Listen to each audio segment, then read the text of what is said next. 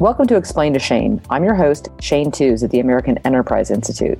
On this podcast, I interview tech industry experts to explain how the apps, services, and structures of today's information technology system work and how they shape our social and economic life.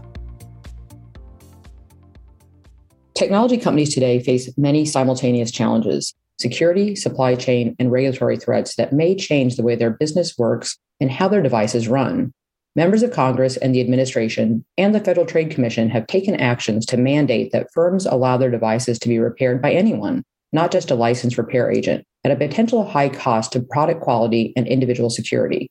Vulnerabilities through cyber attack, ransomware, and data breaches are on the rise, and it's important that the companies who make the devices consumers enjoy, such as automobiles, computers, medical and mobile devices, and the home network systems that are designed with an integrated, simple user interface that are behind the user screens in the hardware parts and proprietary software constructed by thousands of hours of engineering and specific patented designs from the original manufacturer, are able to protect their devices. The makers of these hardware devices and software, especially applications or apps, need to be able to protect their devices and software from harms from outside actors and their unintended consequences by third parties. And while 5G is getting off the ground with next generation products, the technology firms that make these devices we all use are facing massive semiconductor chip shortages. How are the large technology companies managing these potential regulatory challenges? And can the potential changes lawmakers are trying to mandate for technology companies be a possible contaminating point to the trust we have in the digital ecosystem? Today's guest is John Godfrey. John is the acting head of the U.S. Public Affairs in the Washington office at Samsung. He was formerly Samsung's Senior Vice President for Public Policy and also previously worked in government affairs at Pioneer Electronics and Sony. John was a tech and science policy researcher before moving to the private sector. He specializes in 5G and broadband, but is well-versed on other issues important to Samsung, such as right to repair and semiconductors. John joins the podcast to discuss how Samsung views possible new right to repair regulations, congressional funding for semiconductor production, and the growth and spread of 5G wireless technology in the U.S. and beyond. John also shares his outlook on the state of global tech industry competition in general and reveals some cutting-edge features of Samsung's newest products. Well, John, welcome to Explain to Shane. We have a lot to discuss today, but I really want to get started with an issue that is front and center with the Biden administration, the executive order on competition on right to repair. The FTC suggested that the ability to not take your device anywhere you wish increases costs, limits consumer choice, impacts consumer rights, et cetera. I actually wrote a blog on this the other day. And when I was researching it, I realized the word that seemed to be missing in a lot of that was licensed or unlicensed. So it isn't that there are places that are not necessarily like, I don't have to walk into a Samsung store. There'll be other places I can do this. But the idea that I could walk into anywhere, and I do have one around the corner from my house, and hand them something, and whether or not they are actually know what they're doing is, I guess, what I would say goes through my head. So can you walk us through the right to repair issue and kind of give us your thoughts on it? Sure. Consumers are already fully have a right to get their products repaired. And I think what consumers want is for the repairs to be convenient and affordable. Obviously warranty repairs are completely free. So a lot of this is discussing out of warranty repair, for that to be affordable, which means there's competition and multiple people competing to provide a good price on those repairs. I want them to be effective so that the repairs work, and I want them to be safe.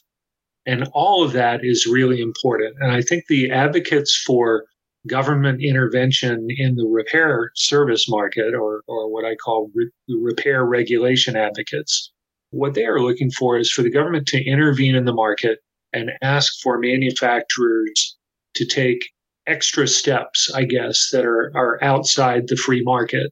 And that is they're asking for manufacturers like Samsung to provide parts and business information to effectively anyone who asks for it, who would then use that to provide repairs to consumers.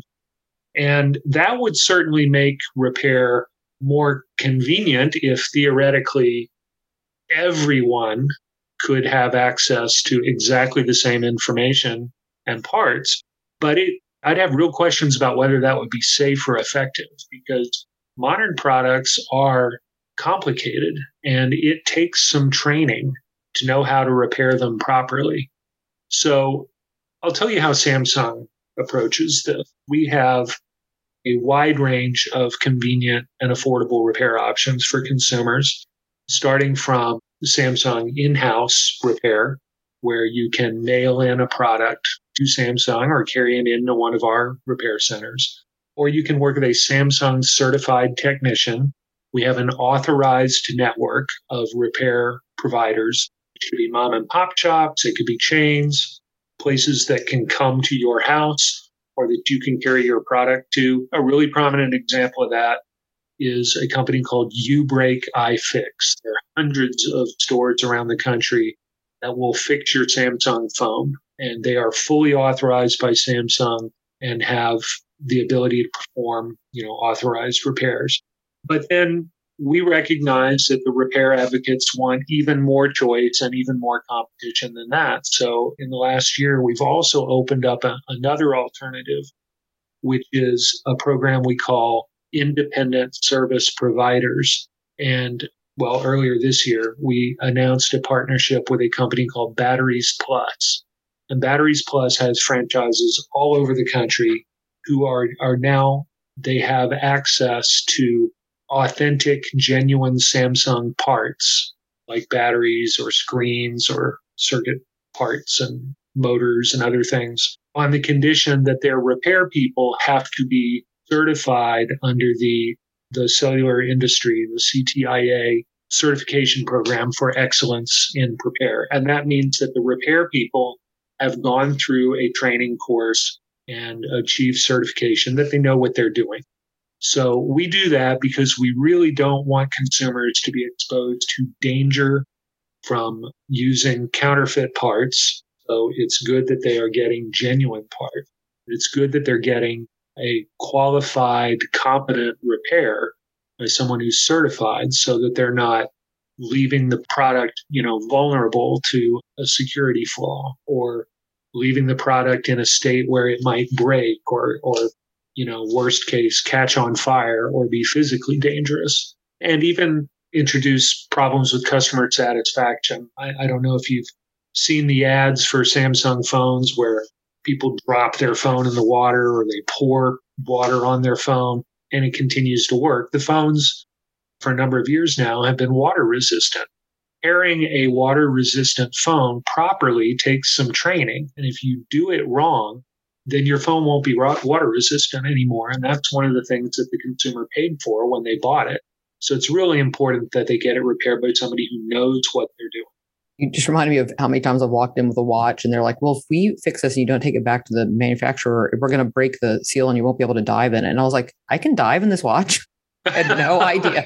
Yeah, right. So First of all, I don't dive, but okay. It may be okay for some people, but sometimes people's phones go for a dive without them, right. And then you want to pick it back up from the bottom of the pool and have it still work. I had much more appreciation for all the engineering that went into that watch. But the other thing is, my head goes to a little darker place because we have been recently through, learning about Pegasus, and we've had so many malware issues. And I always feel like the criminal element's looking for any way in, any way into the process, and they're going to weasel their way into the entire network is my biggest fear.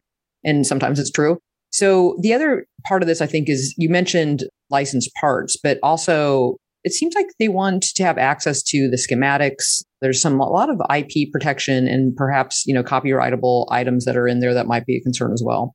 Yeah, that's right. I'm not expert enough on how to do hacking to know exactly how much information you would need to get from a manufacturer before you could hack the device. But I do know that physical access to the inner parts of a product could be a television, a phone, a washing machine. Physical access gives a bad actor more opportunity than they have if they are just remotely accessing the product. So hopefully if you take your product to a shady repair place at the mall, they're not introducing some cybersecurity backdoor into your product intentionally. Hopefully they're not those kinds of people. But you pointed out in your blog, some of these things might happen unintentionally. I mean, I guess you could imagine downloading an app that you think is going to help you perform the repair, but it's actually from a nefarious source and introduces some malicious element. So it's always safest to go to the manufacturer's authorized network for repair. But we've heard what consumers are calling for and what the advocates are calling for. We have expanded our options beyond the authorized network, which was already big, to include these non-authorized places as well that we provide genuine parts to, just on the condition that their technicians have some training, that independent service provider. We're doing all of this without being told by the government to do so. We and other companies in the industry really are trying to expand repair options and repair competition for consumers as long as it is safe and effective. So for the consumer element, do you walk in with your sadly broken device? You probably was self-inflicted. I drop mine occasionally. And ask if they're a licensed dealer. Is that what I'm asking for? What is the term of art to make sure that you're dealing with somebody who's on the up and up? Well, the term of art you're looking for probably is authorized, an authorized repair provider. But you don't have to go to an authorized repair provider. If you go to one in our ISP network, the independent service provider, they're not authorized. Samsung doesn't warrant their work, but what you ask them is, do you have genuine Samsung parts and are you trained and certified? And if they say yes to those things, then that's a good to go. That's alternative. Awesome. One thing, just being on this whole topic, it reminded me of, I'm one of those people that every time there's a new version of something, I always like to know what they changed. Why is this, and whenever it's almost like the model of the car. It's like, well, they changed the headlights. You can tell that, but a lot of times on the phone, you can't tell unless they actually change what I call the real estate, right? Which is like you move the headphone jack, or in some cases, the headphone jack has been removed, or the power element, becomes bigger or smaller, or it becomes yours. You have a folding one. I still can't, hope those are going well. Those are so cool. I love playing with that. But the idea is like, so there's so much going on every time improving this. One of the things I imagine that's going on there is also you're improving sort of security around the device because of these concerns. What have you guys done in that area lately? Oh, Samsung has worked a lot on security for many years. I guess part of the advantage that we bring is, as a hardware manufacturer, we make our own hardware. We don't outsource that to someone else. That includes the chips that are in the phone. Some of those we source from outside, but some of them we manufacture for ourselves. We have been able to create sort of a hardware-rooted element of trust in every phone, in a tamper-proof and also tamper-evident part of the phone, so that if anyone tries to replace the operating system in the phone, root the phone, break through the security of the phone, then the secure elements of the phone will stop working. And that's really important for things like, for a consumer, like your biometric information, for example, is stored in that tamper-proof, extra secure element in the root of the phone. And the phone will do a secure boot up so that if it detects that it has been tampered with, it won't boot up. And then above that, there are additional enhancements to the Android operating system that we've worked on with the Android community. I guess the best marker of the results of all of that work is that a large proportion of our flagship phones have been certified by the Department of Defense as meeting the common criteria security guidelines that are required, for example, for phones to carry top secret information. That's almost unique. You really are putting the nail in the BlackBerry coffin, huh? Because I think that was the only reason why those guys, I think they're not even a hardware provider anymore. They're doing something else with BlackBerry. But for years, even though I miss that keyboard, I can type with the devil on that keyboard. But, the idea that you'd always look, if somebody showed up with a BlackBerry, you figured they were with a 3-letter agency of the Department of Justice. It's like nobody was walking around with those unless they were mandated by the government. Well, I remember the first time I ever saw one, and I do think that was nice branding to call it BlackBerry, because the little keys looked like little bumps on a BlackBerry. All those years, and I never noticed that. Yeah, you can type with your thumbs, but nowadays you can drag your finger from key to key, and that's how I type on my phone, and I find it very convenient. That's helpful. The other part about this has been such a discovery, especially during COVID, about chips and all the semiconductor stuff that's going on, and it's just the supply chain management of this has been fascinating to learn about, but I realize it's a core element. Almost everything that you all do is the whole semiconductor industry. And I believe you have a place in Austin. Not a place. I feel like it's like you have an Airbnb in Austin that just does. We got a little place in Austin. You should drop in next time you're in town, Shane. But I've been learning about the semiconductor, just the entire process, and how once that you start what they call a fab, they just don't. If it's there, it's going to go. It's 24/7, 365. All the things that it takes. So knowing that everybody's wanting these chips, you guys have been on the forefront of trying to make sure that the supply chain is much more robust for a long time. How is that going? Samsung has had a factory in my hometown, Austin, Texas, since the 1990s, actually, and been through multiple generations of reinvestment to a combined total of over $17 billion of investment into Austin. And it originally was a memory chip factory, and then it changed over to making logic chips, which are more cutting edge. That's more advanced types of manufacturing. And now is what's called a foundry factory. And so what I think would be useful for people to know about the semiconductor market and where the shortages today are is largely in logic chips rather than memory chips. And there are not that many companies that actually manufacture logic chips. Most of the companies you've heard of design logic chips, but they outsource the manufacturing to someone else.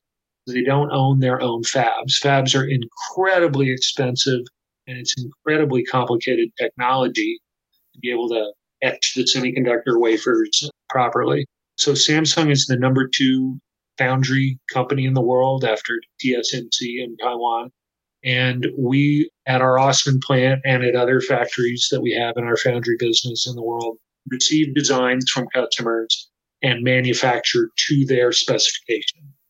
That part of the business is very important to the overall semiconductor supply chain. And because there's a shortage right now, it is really, really urgent for investment to continue in building additional foundry capacity.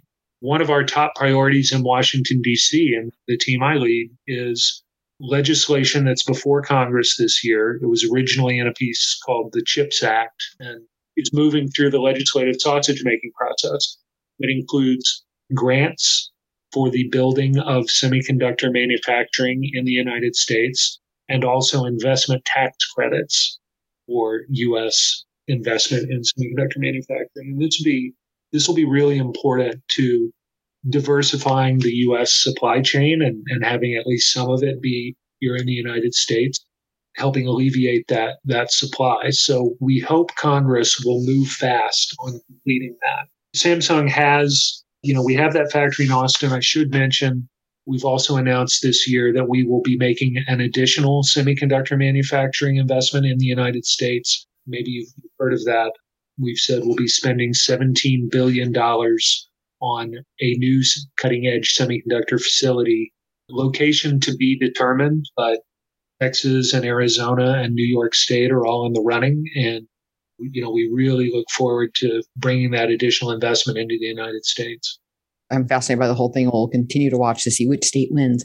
Well, one of the big benefactors of all of this is the advent of 5G, which you were very kind at one of my events. And I was like, would you please bring one of the boxes so people can explain this isn't this gigantic monolith? There was all this talk about refrigerators back in the day, like it's going to look like a refrigerator on the side of the, and then you brought this little condensed box and said, nope, this is what you're dealing with.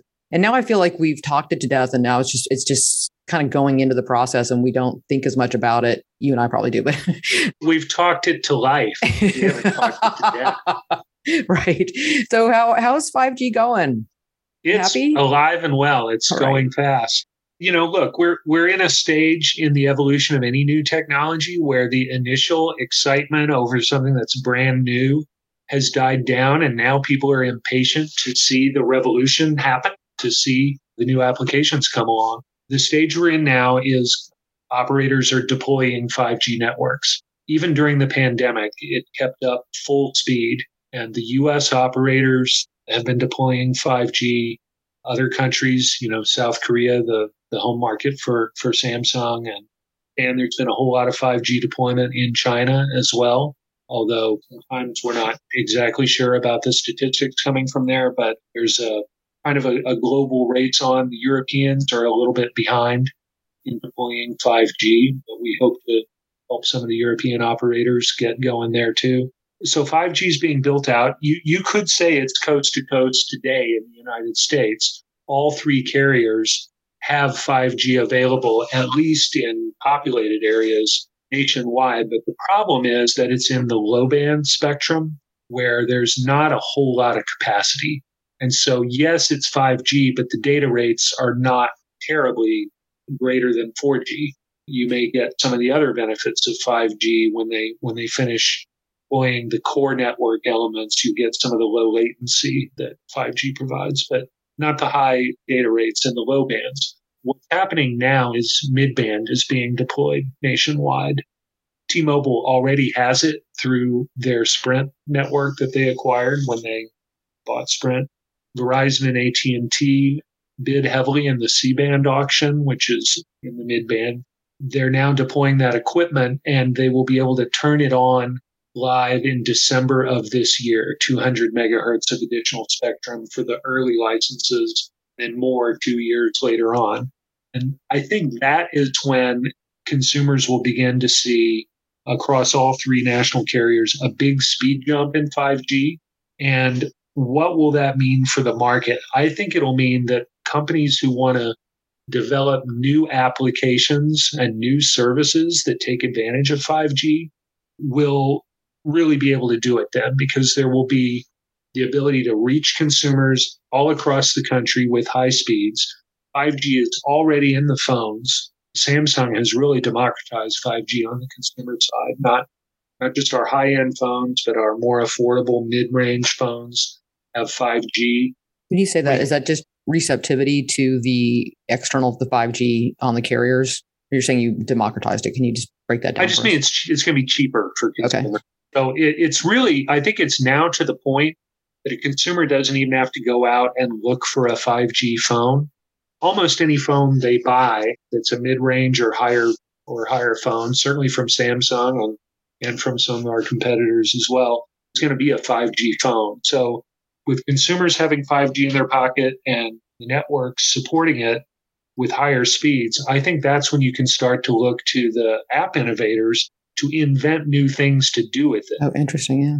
You know, you and I have talked before about when 4G came along, people didn't necessarily imagine ride sharing or social networking, both of which really wouldn't have happened for 4G. And there is something out there that's going to take advantage of the bandwidth of 5G. I personally think it'll be something using video where, you know, either augmented reality or telepresence of some kind, that you have access to high quality video with low latency from every phone. You've got to be able to stitch together all those people's phones to produce some kind of incredible distributed peer-to-peer kind of new service. I'm not smart enough to know what it's going to be, but there will be some great new companies launch on top of 5G. So I think that 5G is mainstream now in terms of network and devices. 5G services, the killer apps 5G, are going to start really becoming apparent by next year. That's what I'm excited about. Everybody should be excited about that. But, you know, it's interesting is I feel like some of it is generational. Like I actually used my phone and I called someone yesterday, but she was like, wow, I got to do when the phone ring. Did it freak you out? And then, you know, we had a whole group of people that only text. They really won't ever don't want to talk. But now that we've spent a year and a half, you know, on Zoom and WebEx and Google Meet, whatever it is, FaceTime, I think people have adjusted to the idea of actually wanting the screen time, you know, and I have an aunt who's in Spain and I gave her a better model phone last time I was there. I was like, she actually was using a Microsoft phone that I'm pretty sure they would stop supporting in the mid 2000s. I don't know how it was still working. And now she loves to FaceTime me. Actually, we WhatsApp. And it's like every week. And it's because the technology's in her hand and it's so much easier. And we've broken the old finance barrier of, you know, this being more expensive. And it's great because she has a new granddaughter and I have a new niece. It's just really fun. And I think that now this whole idea of video is going to continue to be a big thing. And 5G will obviously make that faster and hopefully more eloquent and we'll all look better. I don't know. Yeah. And I think you'll be able to do it from anywhere instead of just from somewhere where you have good Wi-Fi. Yeah. So actually, here's an idea for somebody listening to go invent, and maybe it even exists today. But I think you should be able to be video chatting with someone and at the same time on the same screen also showing them what you're looking at. So you're using the front-facing camera for cameras. your own face and the back-facing camera for what you're looking at. So you could be like showing your parents your kid's soccer game live and talking to them about it while it's happening. Why not? That should be possible. And one of the main reasons people don't do that is they don't have Wi-Fi at the soccer game. But with 5G, we will have access to that kind of data rate. All right. Soccer parents, they're going to be excited. A lot of use of their devices. Yeah. So last thoughts, anything else on the horizon you want to mention? Well, you mentioned earlier in the call our foldable phones. Mm-hmm. And by the time this podcast airs, Samsung will have made a big announcement about that. We've already, at this point, teased our next Unpacked event about our next generation of foldable phones. And what I love about those foldables, the bigger one is the Galaxy Fold series, and the smaller one is the Flip series.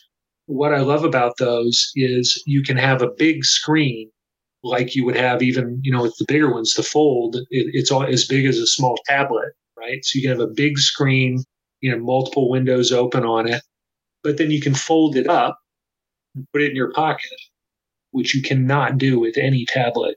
I still marvel at it, that it doesn't break. You guys are wizards. The foldable screen is an amazing piece of technology. Mm-hmm. And of course, I don't want to contradict anything we might be announcing next week, but I expect those are all going to be 5G. So my big, big hope for both of us is, I'm happy to see you in Washington, but I really want to see you in Las Vegas at the Consumer Electronics Show when you guys have this amazing showroom floor where you show us all your new gizmos in January. I look forward to hosting you at our booth, however that works. I'm sure there will be a lot of precautions taken for COVID, but as of right now, they are expecting to have an in-person CES and a robust government policy program.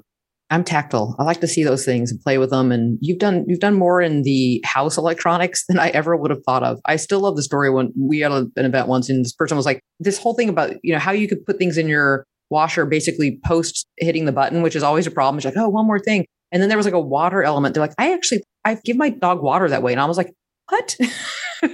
Yeah, those were both side thing.